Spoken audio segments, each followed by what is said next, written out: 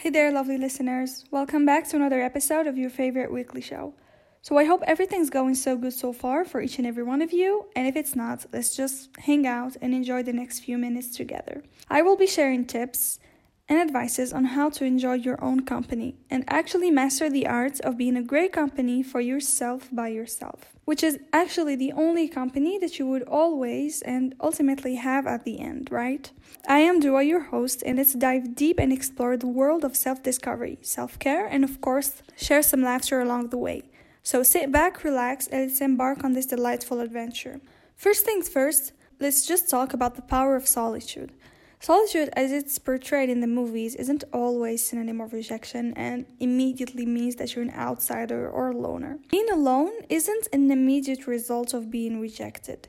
That's what I'm trying to say. Being alone can and should be the result of your own personal preference. You do it yourself, by yourself, and basically for yourself. That is the meaning of a personal adventure. Therefore, it's essential to understand that being alone doesn't actually mean you're lonely or a loner. It's an opportunity to reconnect with yourself, reflect on life, and actually grow as an individual. And have some quote-unquote me time. So that's how I like to call it, but it's basically a you time. Meaning that this is your sign to make the most of your solo time.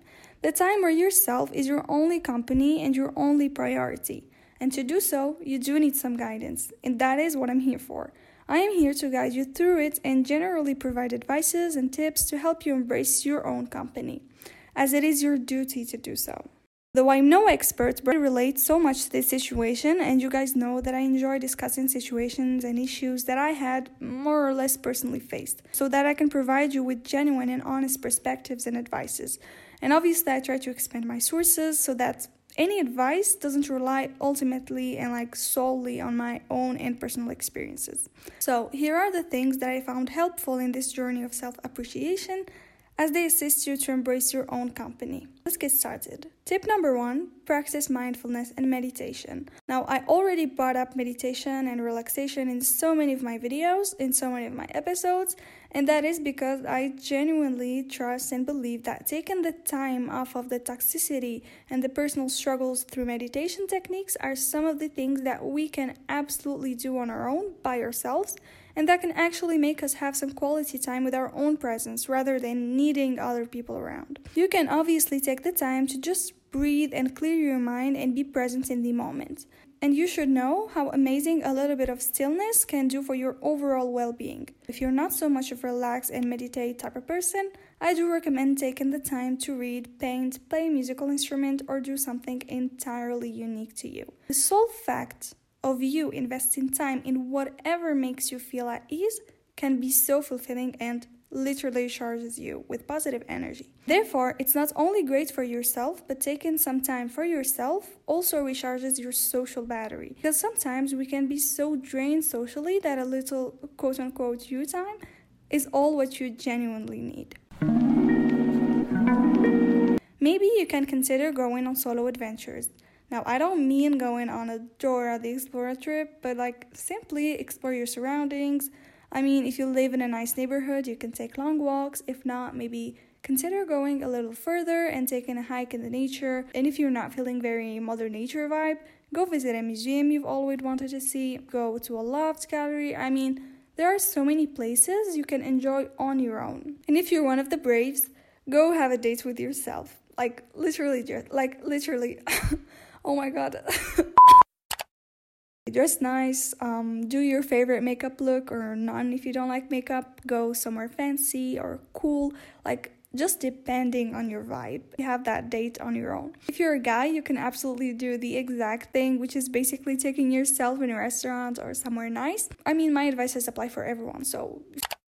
Next, you can prioritize self-care. Not only treating yourself in a spa day or indulging your favorite comfort food or snuggling up with a good book and a cup of tea, but actually taking care of yourself on a very deep level. And I'd recommend you refer to my episode about self-care to explore several methods and tips to do so. And actually take practicing self-care to another level. You have to try verbalizing your feelings or pretty much write them.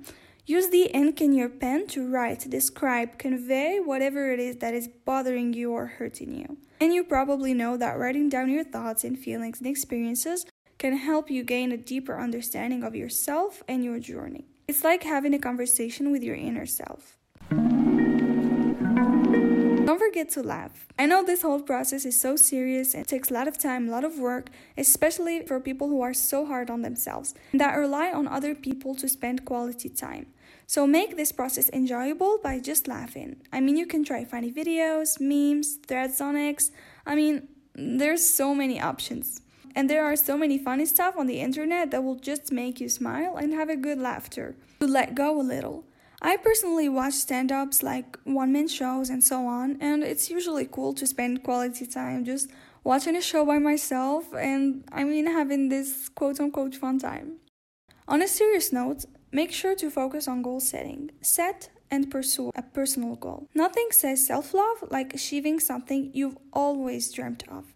It could be as simple as running or as ambitious as starting your own business. In order from setting the goal, take the time to actually start.